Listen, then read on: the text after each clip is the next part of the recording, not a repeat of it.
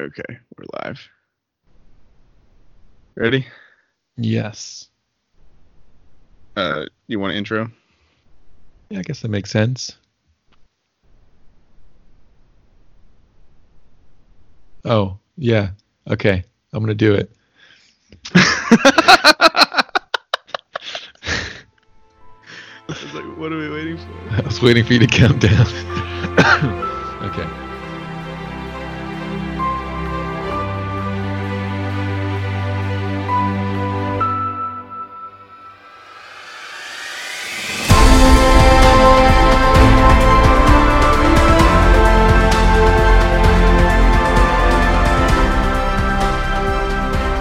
Welcome back to the Christ and Culture. This is Gordon.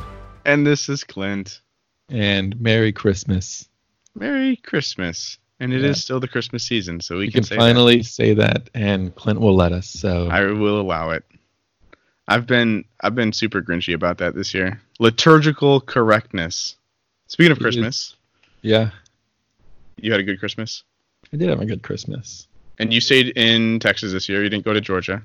Stayed in Texas because it's Christmas, but also like 15 days after Christmas is my wedding.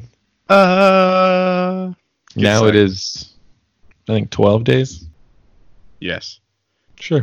It's crazy. Yeah, it's pretty wild. And by the time this comes out, it'll be 2020. It's true. Yeah, Happy New Year, everyone. Yeah. Wow. Holy cow. I am really hoping that for the New Year's Eve party that we're going to, it's a Roaring Twenties. I think there's a Roaring Twenties party down in League City too. Maybe, I don't know. But yeah, it's the new 20s, so you gotta dress like the old 20s. Really, I just want an excuse to wear my suspenders and bow tie. I didn't even get that. That's funny. Yeah, are you going?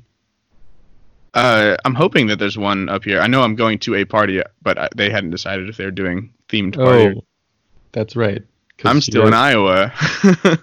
Yes, you are. Yeah, and actually, it's supposed to snow today for the first time since I got here. Oh, wow. So, yeah.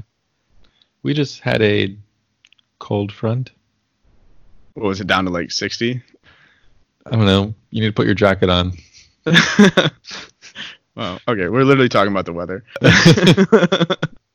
But it's Christmas, and we're in very different climates right now. Yes. Yeah.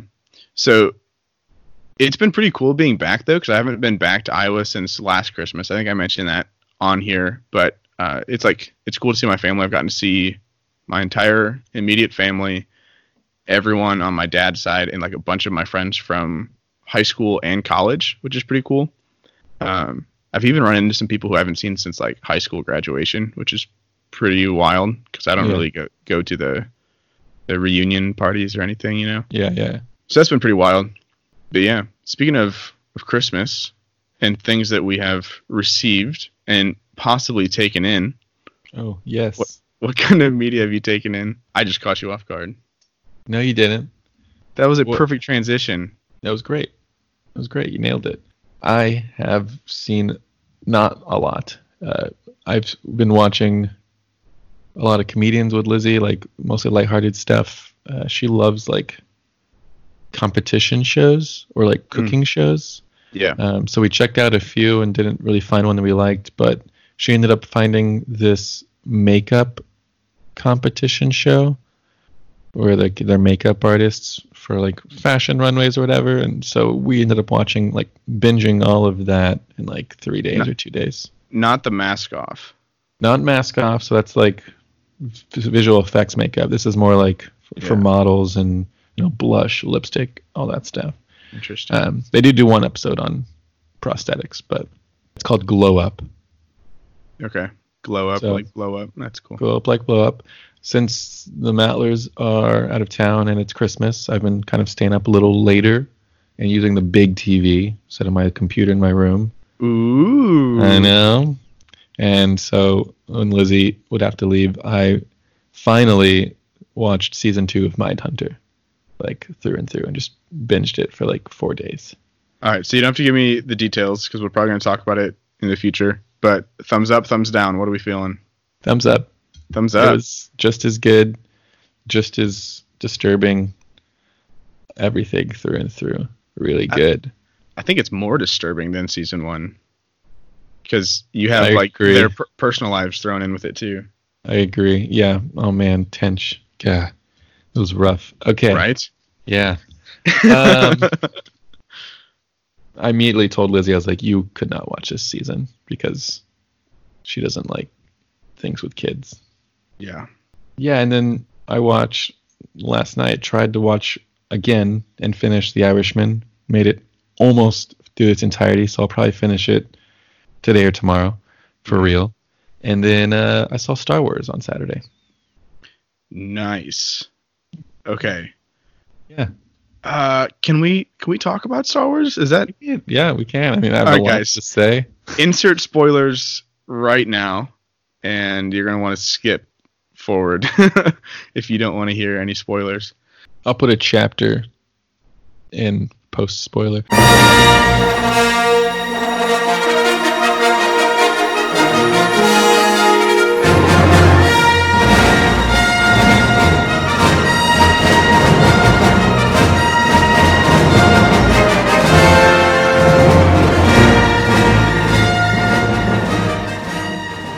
What'd you think? I think after much deliberation with Lizzie, because we kept, like, we talked about it after the movie, and then we were watching that glow up competition show, and then I was like, you know what else I liked about the movie? And she like paused it, and then we just started talking about it again for like 45 minutes. I liked it. Mm-hmm. I liked it. So you've seen it. Is that I have. Yeah. okay? At first, yeah. Okay. I don't know. There's a lot to say. So first 10 seconds of being in the movie, you know, I have to say that the scrolling part, like the scrolling part where you read till it catches you up for the next one, Yeah. by far the cheesiest scrolling part Yeah. of, a lot of of people any said that. of any Star Wars film. I was like, okay. But Lizzie said it best. That kind of set you up for what to expect. So I was like, okay, very clearly now Disney owns Star Wars. Very clearly is this now like a kid's thing, because that felt like I was reading a children's book. But it was good. I mean, it had lots of twists and turns. It was fun. I told her the one thing I wanted to like actually read up on, and you might know this a little better now that you've seen like all the other shows and stuff, but like I know in the lore of Star Wars, certain things that you can do with the Force, like some things are way harder than others, Mm-hmm. and some things are more rare than others. And I felt like in this movie, I saw almost everything you could do with the Force being done. And I don't know a how lot, yeah. possible that was. So like Force jumps. Only Yoda was the one that's been able to really Force jump in the movie so far. Everyone could force jump. Because like you could even see like Obi-Wan and Qui-Gon Jinn were doing it in episode 1, and in all the games and everything, everyone can force jump. It's Well, I had all the cartoons too. I had this toilet book. Well, I called it a toilet book. It was just about, I read it when I was in the toilet, but it's just a regular Star Wars book, and it broke down the Force and Jedis, and it broke down like who could do what and who couldn't. And I guess at the time it said only Yoda was able to Force jump, and that was actually something really hard to master. But okay, I could be wrong. It's whatever. Yeah. Well, I mean, if you look in the cartoons though, because in the cartoons, Well, I was excluding the cartoons. well, they're canon. I know. Well, a lot of things are canon. So are some books. But I'm talking about in this Skywalker saga, as you will. Right. That is part of the Skywalker canon. Whatever. It's true. But whatever. It could be something that's like hard to master, but I'm sure like all the Jedi Masters themselves, hence the term master, can do it. But anyways, so there's certain things that only certain Jedi can do. And you felt like everything was happening. It was just like so much. I mean, there's a few, the only like qualms I had about it was, this is the biggest, I mean, this is not the biggest spoiler, is, you know, Palpatine being back. It just felt kind of out of the blue. Like, okay, Palpatine's back, and that's what this whole thing is based around. And I know they explained it away, or like, he's been hidden on this planet we've never heard of ever before that we just created to explain it away.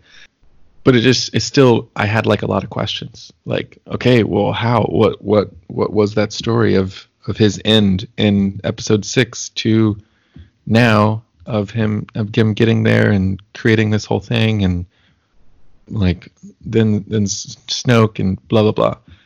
It just felt like really forced upon us to just accept. Yeah, they don't really explain like, okay, how did you survive? But that was also, I don't know, that's what he said about his master. He's like, he could save other people, but he couldn't save himself. And so he doesn't explain how he did it, but he did it. Yeah, I would just be curious not how he did it, because I imagine he wasn't really dead. That makes sense. But how did he get there? Right. Who carried him over there or whatever? Just like a few questions like that.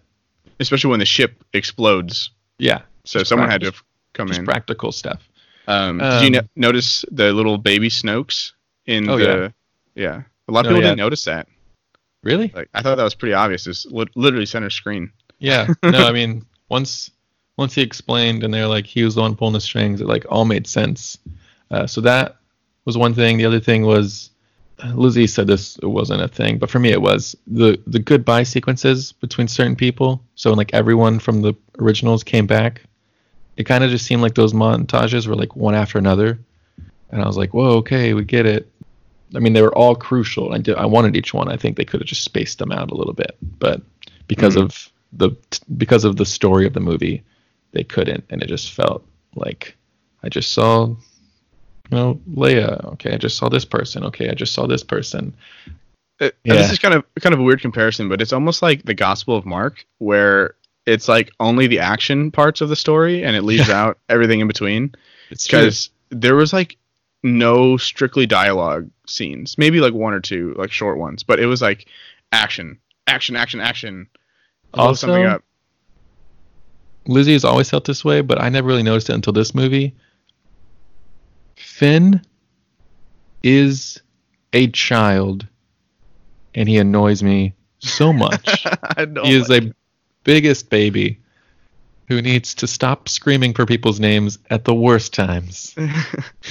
Did you know what he was trying to tell her? It wasn't I love you. No, how do you know what it was? Because the director J.J. Abrams came out and said it was literally just that he was force sensitive. We all knew that already. That he was what? Force sensitive. What does that mean? Force sensitive. It's like someone who could be a Jedi or a Sith, but they have like, yeah. But okay. we already knew that from episode 7. So. Gotcha. Okay. Yeah. Overall, I think there's definitely some stuff that's like, did you really just do that? But yeah, it's it was like, a little cheesy, but there's nothing that was annoying. No, and it was fun, and I think it was really like neatly tied. Yeah. It was wrapped up kind of well. I didn't really get who was everyone that was in Snoke's chamber. Who was that? In Snoke's chamber? Yeah, the cloaked people. Who were they? Oh, those were the cultists. Those were a bunch of Sith cultists. Okay, where did they come from? I don't know. Also, if we're gonna ask that question, then where did they get all the people to man all of the spaceships? They were monkeys. They were monkeys. Yeah. Oh, there we go. Problem solved. Ape aliens, because you can't trust people. Did that before. 2 Death Stars down. Moving on to monkey aliens. Okay, and I'm sure we'll be able to talk more stuff about this. I popped in with Mr. Digman, the guy that we did the interviews with for Star Wars way back at the beginning of the show. Yeah. So talked to him a little bit back at my alma mater. We kind of bounced stuff off each other a bit. I was kind of disappointed that they didn't have anything from Rebels except for one of the voices that she hears. Okay. The ghost voices. Okay. One of them really hard. I was trying to like listen for like everyone. I was like, was McGregor in there? Did I hear McGregor? I don't know if I did. He was. Was he? Okay. Yes. I'm trying to remember. I don't remember the order, but yes, he was. Okay. So was Liam Neeson. Did I hear Samuel Jackson? You did? Yes, I knew it. For those of you who are big Star Wars geeks, we also had Ahsoka Tano. Yeah. Yoda. There was a couple others. It had to be everybody. All the Jedis. Yeah. Cool. Okay. And Yeah. spoilers now.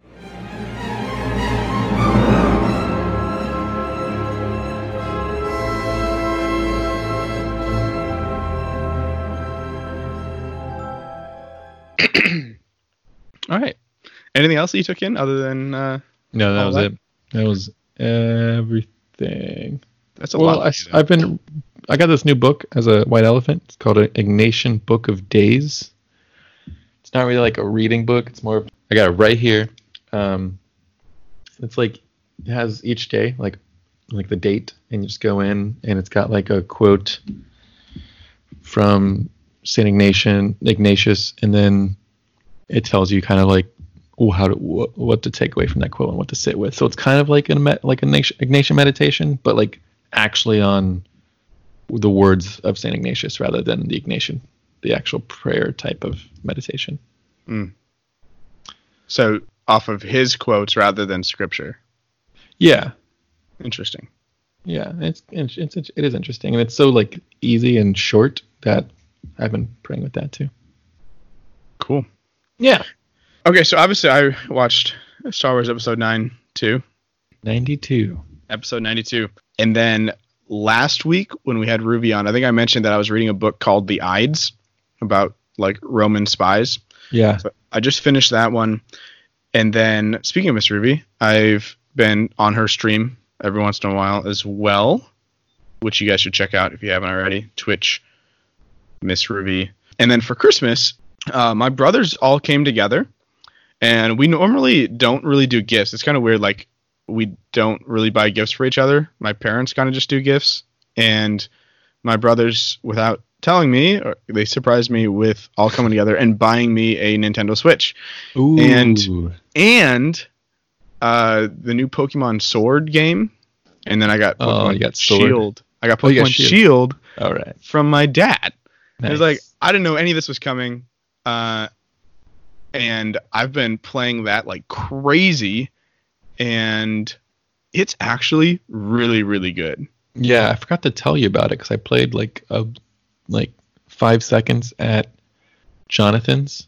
And I forgot to Yeah. tell you they added in a lot of Pokemon Go features like raids and stuff, Yes. and it's really cool. And they simplified a lot of things where you can Yeah. access your box and all these things from wherever you want. Yeah, It that's basically makes it so you should never faint. like- been like the last few have kind of simplified a lot of things. Yeah. But It's great. I love the new Pokemon. Like, they're actually creative and not just weird, stupid, random stuff. I love that it's based in like an England type thing, and there's a lot of soccer references. That's really cool. Yeah, I'm a big fan. I think it's probably one of the best ones yet, to be honest. So it's been fun. I'm excited. I haven't gotten it yet, but I'm working on it. Yeah. And then I played Mario Kart with them for a little bit too. And the thing that I took in last night, I was on the Netflix, and noticed a show or a movie that we were going to do a couple weeks ago, but never got the chance to. So that's what we're going to be doing today. So the movie is Klaus from Netflix. Klaus. Santa Claus. Yeah. Which is a little bit foreshadowing. So let's just do like a summary of this one. We don't have to go through it. It's definitely like a little kids show. Not like little kids, but it's a children's show. And let's start off just by going through the names, because that's kind of a big thing. So the main character, his name is Jesper. I looked up his name meaning, and it's actually a Persian name, which means treasure. So that'll come in later.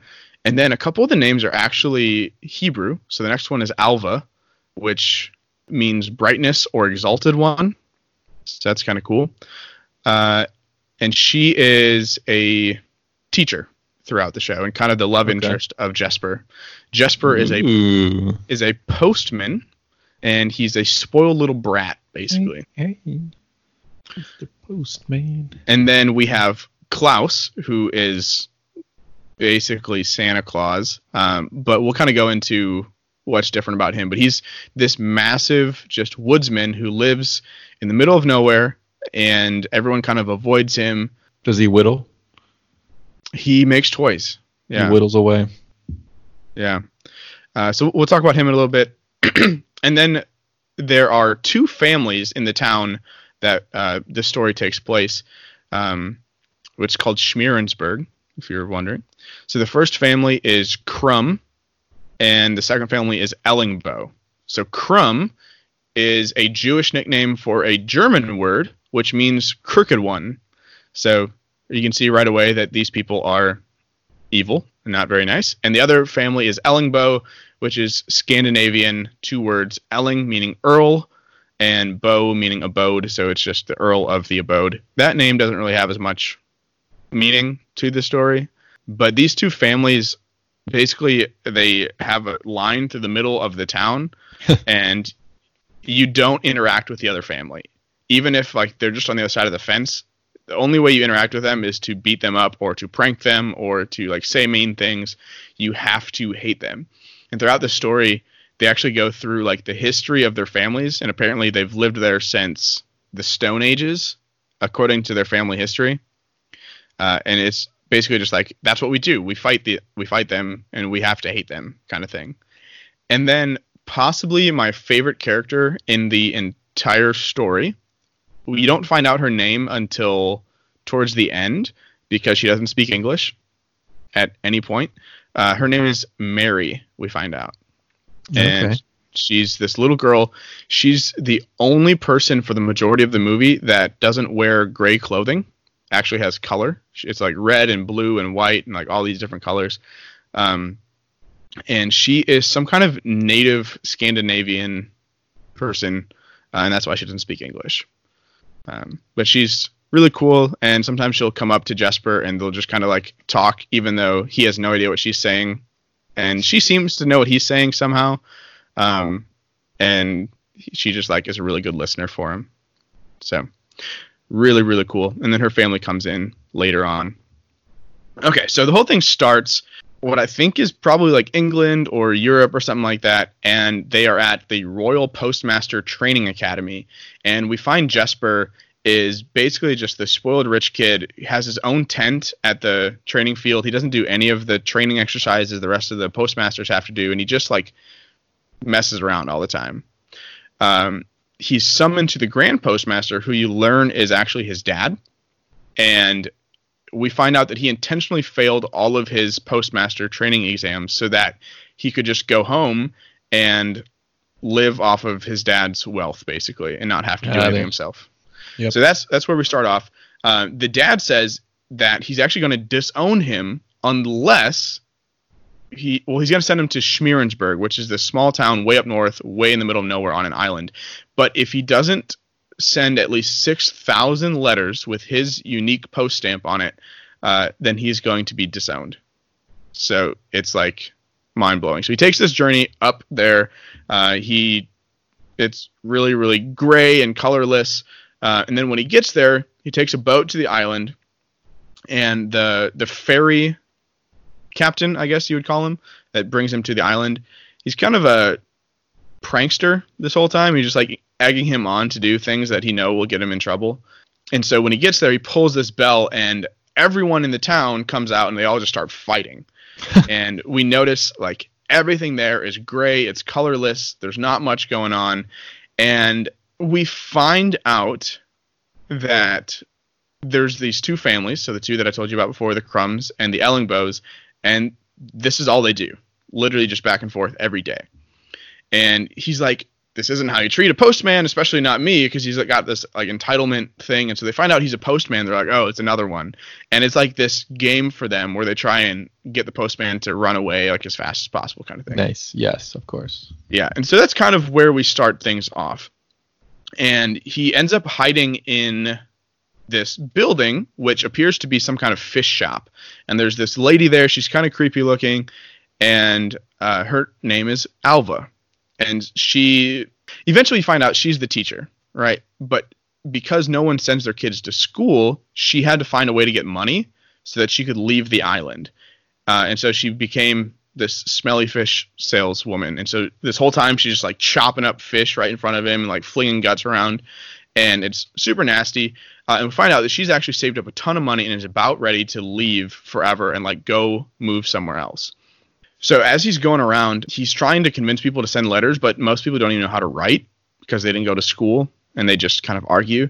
And as he's walking around looking for letters in their mailboxes, getting super excited and then really disappointed, one of the kids has a drawing, and the drawing falls out of his window and lands at Jesper's feet. And so he's like, "Can you give that back, sir?" And Jesper's like, "I can't give it to you, but I can mail it to you," because he's trying to trick the kid into becoming like his first person to send a letter. Right. And in the process, he puts it in an envelope, and he ends up getting scared away by the dad, and he keeps the letter or the drawing, which is kind of important. So he keeps trying this, and eventually he finds on the map in the postmaster building, there is another like house on the island that no one really talks about, and he finds out that's where the woodsman lives, and so he's going to go up there. So he does this big long travel thing, blah blah blah. He gets up there, and he is kind of sneaking around and ends up getting the attention of this absolutely massive guy, and the guy's like carrying around an axe because he's a woodsman, really scary looking, and he scares Jesper away, but as Jesper's running, he drops the letter on the ground. And the woodsman kind of just ignores it and keeps walking. But then the wind, which up to this point, it's like twice now, the wind has made some kind of move towards this story happening. The wind blows the letter to the woodsman's feet. He opens it up and he sees a really, really sad kid hiding in his house and just like wanting to be like outside or like to do something that's fun, you know. And he takes it, and you see him kind of think, and after that he kind of cuts off Jesper on his way running back to the town, and like still scares the crap out of him, right? Of course. But he's like, "Where is this building?" And he says it in like a scary voice, and he's like, "It's down the road." He's like, "Okay, I'll just show you where it is." And so they go to this house, and Klaus makes Jesper deliver this package, but it won't fit inside of the mailbox, so he has to go inside, and he like climbs through the chimney and goes inside the house and delivers this package, which the little boy then finds, opens it up, and realizes it's a toy. Really excited, he like looks around, he looks out the window, and he sees Klaus, and then he like blinks, and Klaus is gone. And so he sees this woodsman with a long beard, big guy. Someone came in through the chimney. You can kind of see where this is going. And no. He gets arrested later? He gets arrested. You're right. Yeah. It's a crossover between the Irishmen. Someone comes in, there's a hit. B&Es, a lot of B&Es. B&Es. And then he walks outside, and Klaus had dropped the drawing that he had sent via letter through the postman, right? And so the next day, he starts telling other kids, like his cousins and his friends, that if you send a letter through the postman, the woodsman will give you free toys. And so pretty soon, all the kids are doing it, right? He has like line after line after line of these people trying to come through. Trying to get free toys. So he goes to deliver the letters, but Klaus tells him to just like go away, doesn't want to have anything to do with it. And then the wind prompts Klaus to change his mind. And so they agree to keep doing this every night. And so the reason I keep pointing out the wind is we've talked about this before, especially on the Frozen 2 episode that we did, Into the Unknown, how sometimes the wind can be a symbol of the Holy Spirit. Holy Spirit. And so I saw this kind of as a prompting to guide them to the next action, essentially. Yeah. Anything else so far that you want to point out before I keep cruising through? Or we can just kind of talk about it at the end? Yeah, let's just keep cruising through. Okay. So they kind of keep doing this over and over, and pretty soon the kids start playing with kids from the rival families, and they kind of forget that you're supposed to be mean to each other, and they're actually being good. And the adults get really mad, and this is where they start talking about tradition. Like, this is how things need to stay. This is tradition. We need to be we need to despise the other family, right? And they go through the whole history, like I just talked about, and they have these thousands and thousands of years of hating each other and just doing all these mean things to each other. So they keep delivering all these gifts to the kids, and the next day more kids come, and some of them don't even know how to write, and one of them doesn't know English. That's who we later find out is Mary. This is the first time we are introduced to her. And the kids who don't know how to write, Jesper sends to the school teacher, Alva. And so now, for the first time ever, she has kids who want to learn, but she doesn't want to teach them. So she tries sending them away, but they won't leave because they really want their free toys. And so she's eventually just like, if I teach you something, will you just leave me alone? And they're like, yeah. And so she starts teaching them, and they're really excited. They want to learn more, and they want to learn more. And she starts to realize that why she started teaching in the first place. She wanted to change lives and everything. Meanwhile, Jesper's going around and telling kids all these stories about this magical woodsman named Klaus and how he does all these things. He goes through the chimney and makes all these magical toys and stuff. And there's this bully kid who was making fun of Jesper since the very beginning. And he is the only kid who Jesper does not deliver the toys to. Instead, he finds coal from near their fireplace and puts coal in his stocking. And so that's where the rumor of, if you're bad, you're going to get coal. And so this bully comes up and is like, what's going on? I wrote a letter. Why don't I get anything? He's like, well, Klaus sees everything. He even sees you when you're sleeping. And if you are bad, he's going to know that. He's going to put you on a list, and he's going to check that list multiple times. And so this is where we get all of the stories of who Santa Claus is, right? Yeah. So pretty soon we see that kids are leaving out cookies. He'll only deliver if you're asleep. He's this big dude with a beard, all of those different things. And we also notice that, going back to Alva, she starts taking money out of her own savings that she used to get out of the town to buy supplies for the kids to learn. And so we see kind of trending that way. The family leaders come together. So the head of each household come together, and they want to sabotage everything because they see what's going on. Because after the kids start playing with the different families, it goes beyond that.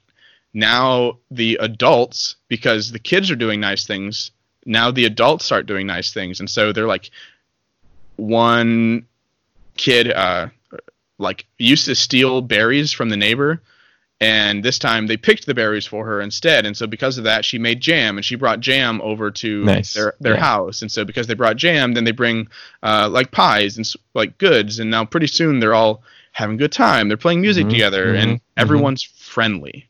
Yeah. And so it all starts with just that one kid. And so as they're delivering that night, Klaus and Jesper are kind of having this conversation, and Klaus says something that I think is probably the most central idea of the whole movie. So maybe we can focus in on this. He says, a true selfless act always sparks another. And then Jesper follows up, and this is him still being really cynical. He's really not that great of a guy yet, but you can kind of see he's not just using them entirely anymore for his own good. He's starting to have a change of heart, but he's still definitely using them to try and get out of there as soon as possible. He says, I've been around long enough to know everyone is in it for something. Those kids are in it for the toys. The adults, well, I don't really know what they're in it for, but they're in it for something. And Klaus is like, well, what are you in it for? And he's like, me? No, I'm different. I'm an exception, because he doesn't want to admit that he's just doing this so he can get those 6,000 letters and leave as soon as possible to get back to his rich lifestyle. So the two families come together trying to sabotage, and what happens is they actually, it goes really badly, but they end up breaking the wagon that Klaus and Jesper had been using. Oh, I forgot to mention something. Yeah, so right before this, they realized that the wagon is too heavy for just the horse. So they catch reindeer to pull their sleigh. Of course. Yeah. And so the sabotage goes poorly, and they knock the wheels off of this wagon, and now it's a sleigh that's pulling through the snow. They go off of a ramp into the town, and so the reindeer and the now sleigh are flying through the air. Hence, magical sleigh and reindeer flying through the air, pulling the sleigh. That's where you get that legend from. Mm-hmm. Mm-hmm. Yeah, and then when Klaus hears the rumors that the kids are saying about him, he starts laughing, and pretty soon you find out that his laugh is a ho, ho, ho. And so that's where you get that from. And then Mary, we still don't know her name technically, comes and talks to Jesper again, but he's worried because they're running out of toys, and it's almost Christmas. Because we find out that Klaus had made all these toys a long time ago, but he doesn't do it anymore. And he refuses to go back and make more. And we don't know why. Jesper gets this idea when he starts talking about Christmas, and he doesn't really explain what it is yet. But we later find out that he wants to start delivering once a year on Christmas to these kids and make it this special holiday. And then everything in between, they work together to build more toys, basically. So exactly like what we know as Santa Claus's story, right? Mm-hmm, mm-hmm. So the family leaders come together, and they decide that everything's being ruined, so they need to work together. And so we have this ironic, we need to work together to make peace so that we can stop them from working together and making peace. And it's kind of this ironic, it doesn't really make sense. So the leaders come together because everyone else has basically abandoned them. Klaus comes home. Jesper's built an entire workshop, and we find out that as he's revealing this workshop, there's something that was hidden in the workshop all along, where we find out Klaus had a wife, and there's like a statue of him and his wife, and then right next to it, there's spaces for statues for kids. And so from this, we assume that he wanted kids, he wanted a family, but didn't actually have the chance to have that. And later we find out that's true. That's exactly what happened. But Klaus doesn't want to talk about it, so he kicks Jesper out, and they don't talk. That little girl, Mary, is there again when Jesper comes home. And he keeps explaining his problems to her. And he talks about how he's so rich back home and everyone, like, he has everything he ever needs, but here he's just an irrelevant nobody. And we find out that's very much the opposite. And Jesper, in this moment, takes Mary to Alva. And they stay up all night teaching her how to write a letter and how to speak English a little bit. At least enough where she can write her own letter to Klaus.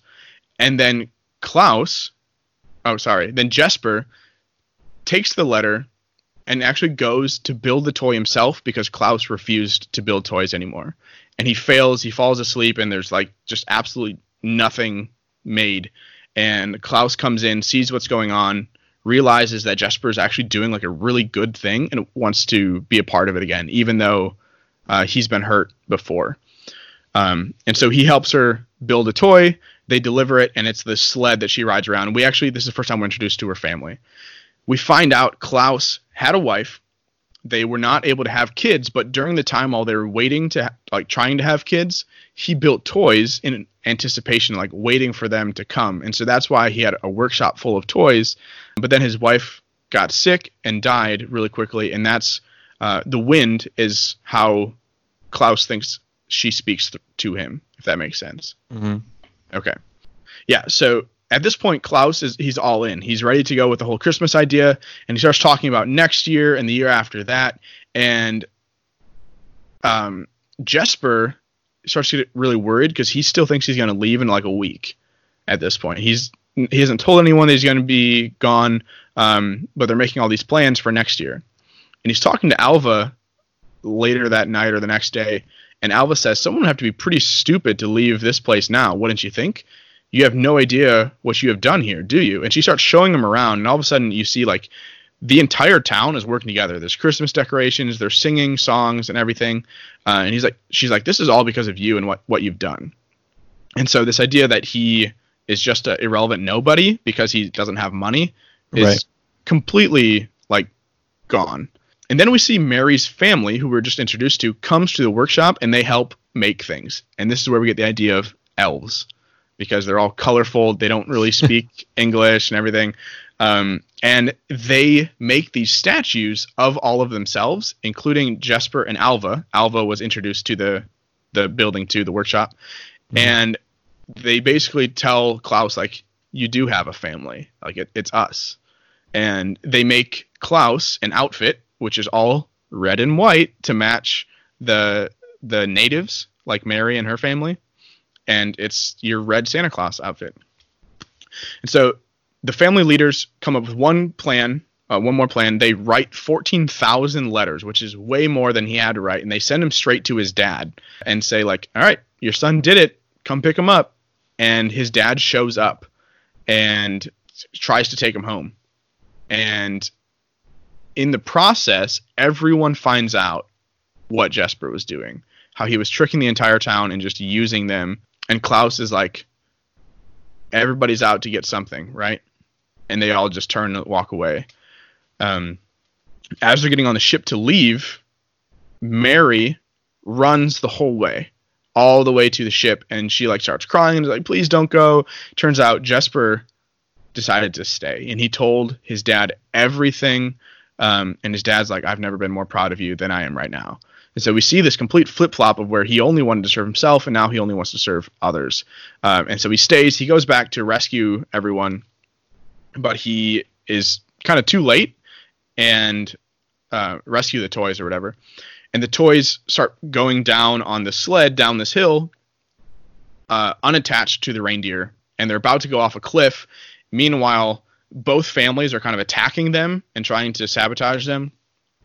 And in the process, some of the family members actually start to like each other on the other side of the...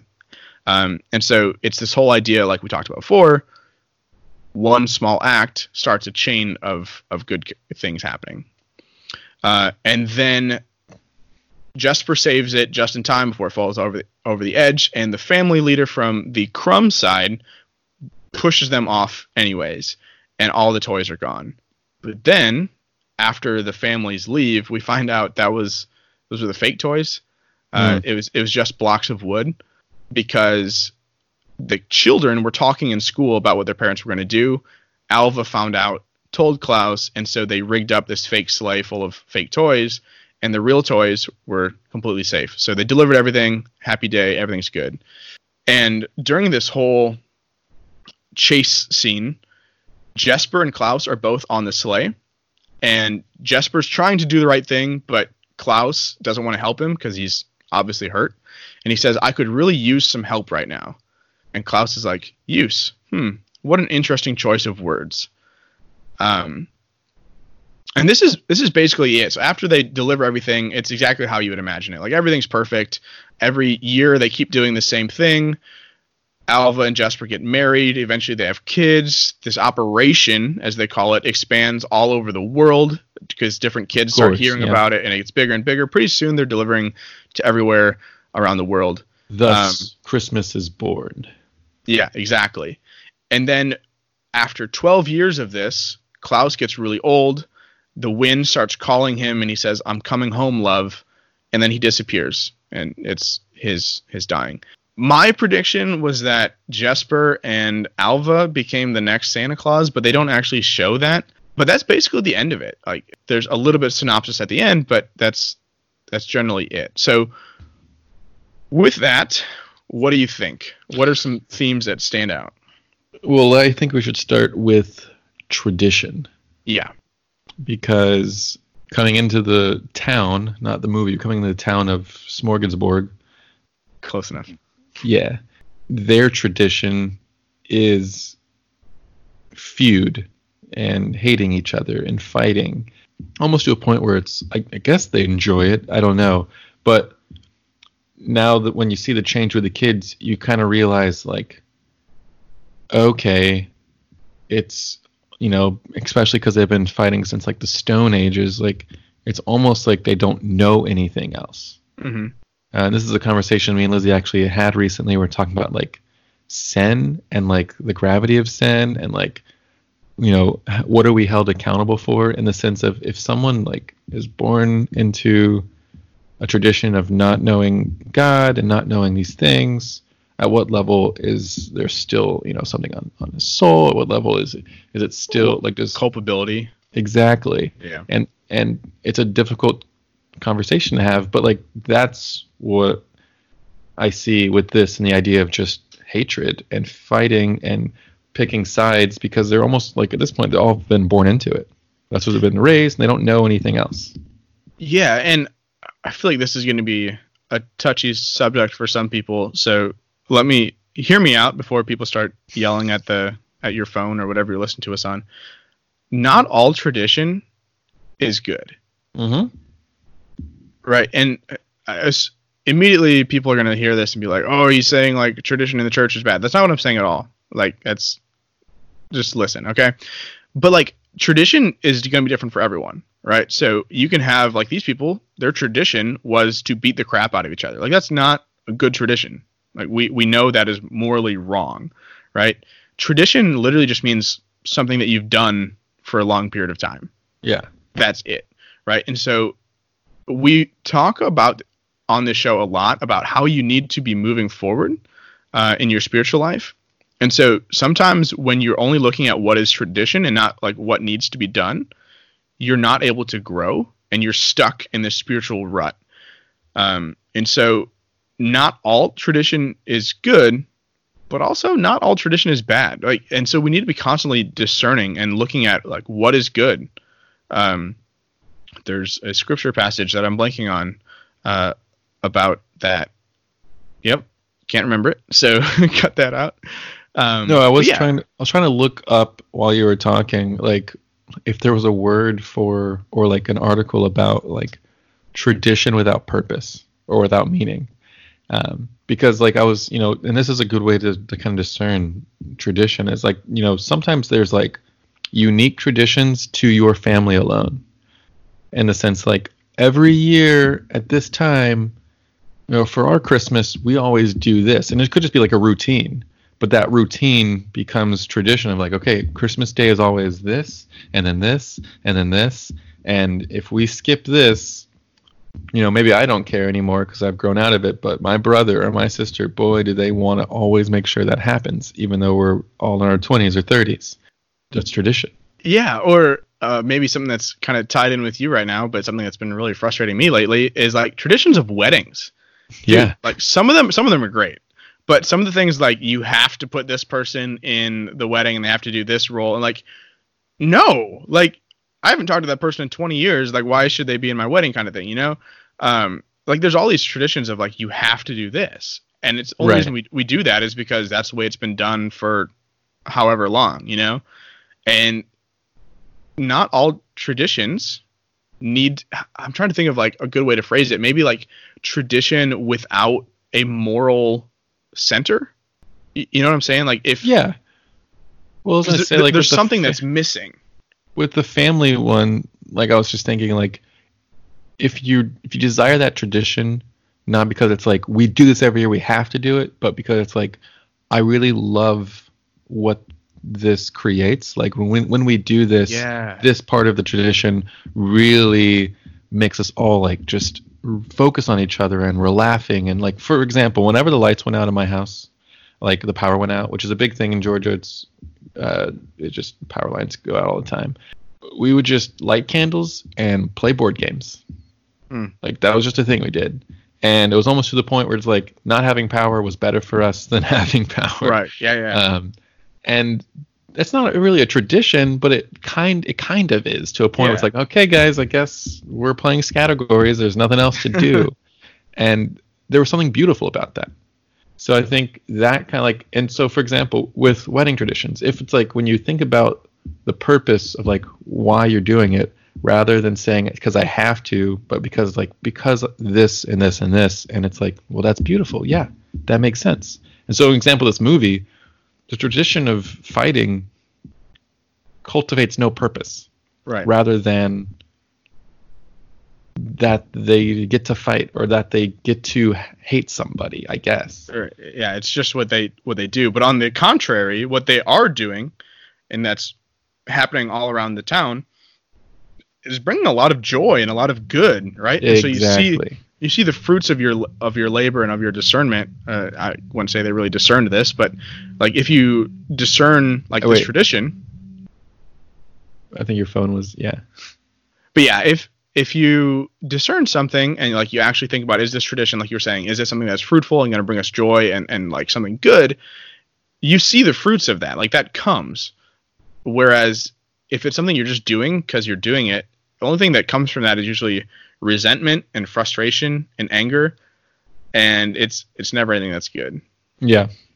And that's why I think when the good thing starts happening, just like that one line, like one little spark of kindness spreads so quickly in this town, because it's just something they're not doing, they've never been told to do, and when they do it, they realize like, hey, this is awesome, or like, hey, you are really, like, now that we both have toys and we can like play. It's not that we have toys, which is funny that people think taking the toys away would ruin it. It's just that now we both have toys.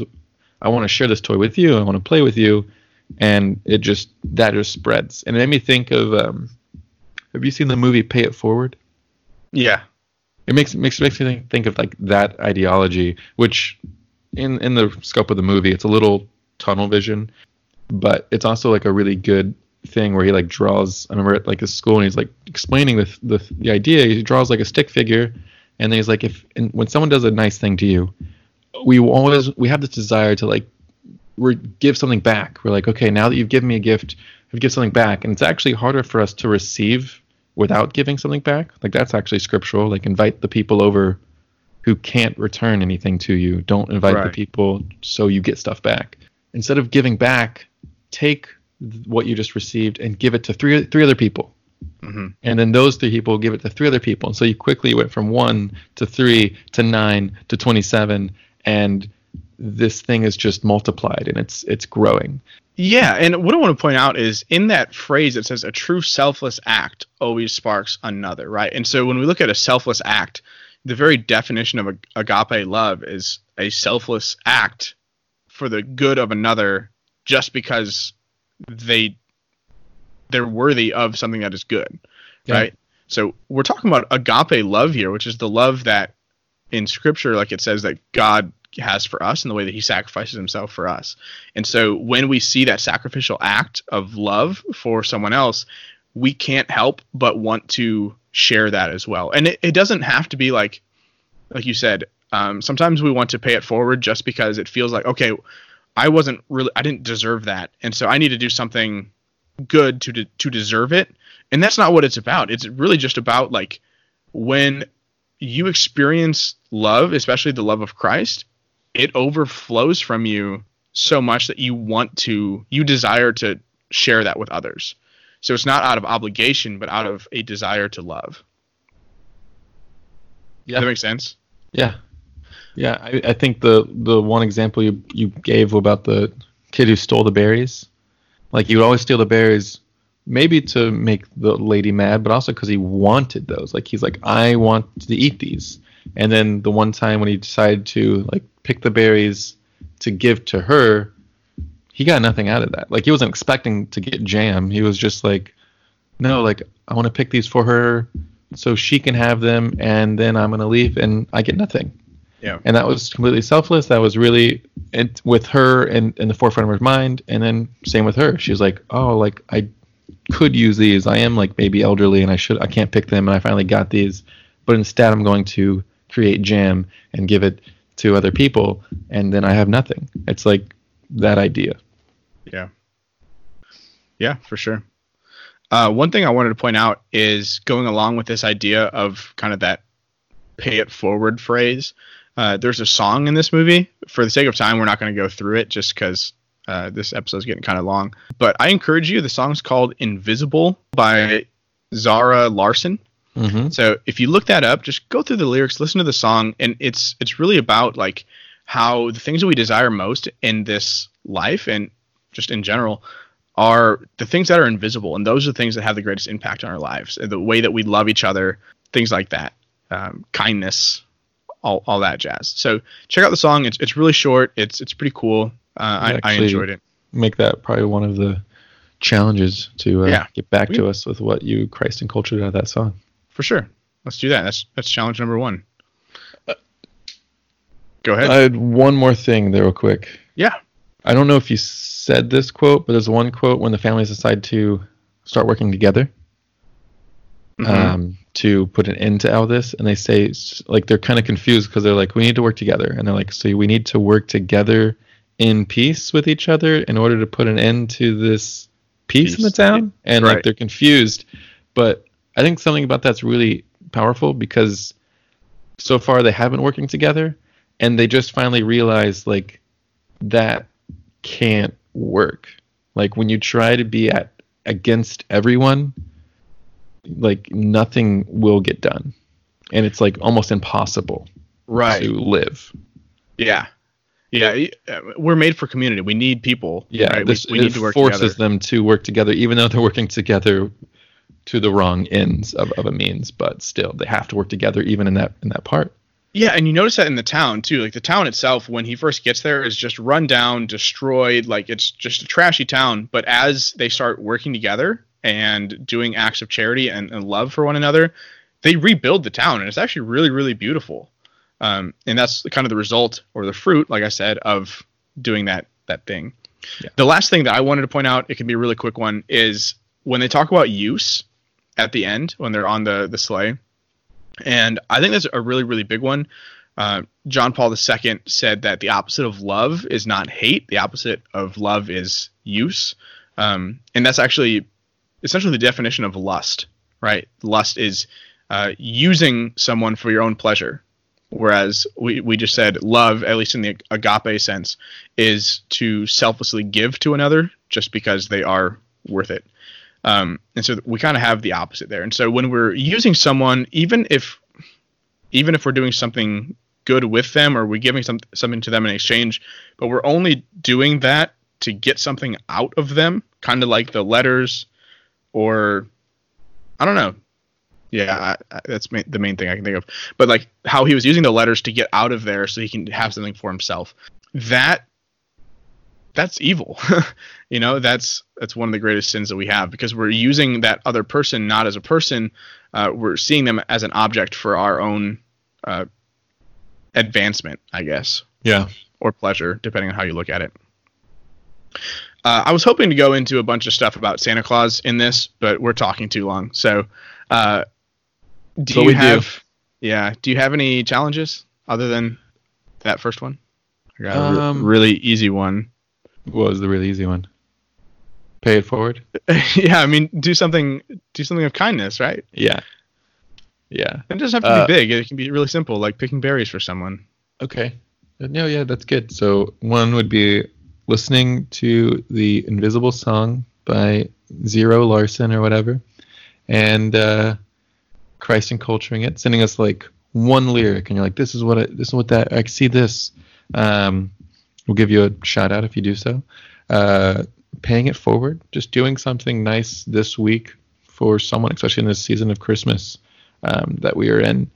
One I thought about was I forget his name. Who was the main character's name? Jesper. It took Jesper to be stripped of like his wealth and his identity almost and like everything that he materially had in order to like start doing something good, even though it was kind of for selfish motive at first. So like what kind of maybe meditate this week too, or next coming Sunday, think while you're in mass, just what are things that you've kind of think that you're holding on to that if you just let go, you might be able to pay it forward easier or give a little more to other people rather than yourself. Yep. That's it. Cool. Shout outs. Lizzie's family mostly. I mean, it's who I've been spending a lot of time with. They took me in for Christmas here. So yeah. Cool. Shout out to my brothers for coming together and surprising me with that Switch and Pokemon. So shout out to all of them. And then also I got together with a young adult group up here this last week, I think it was.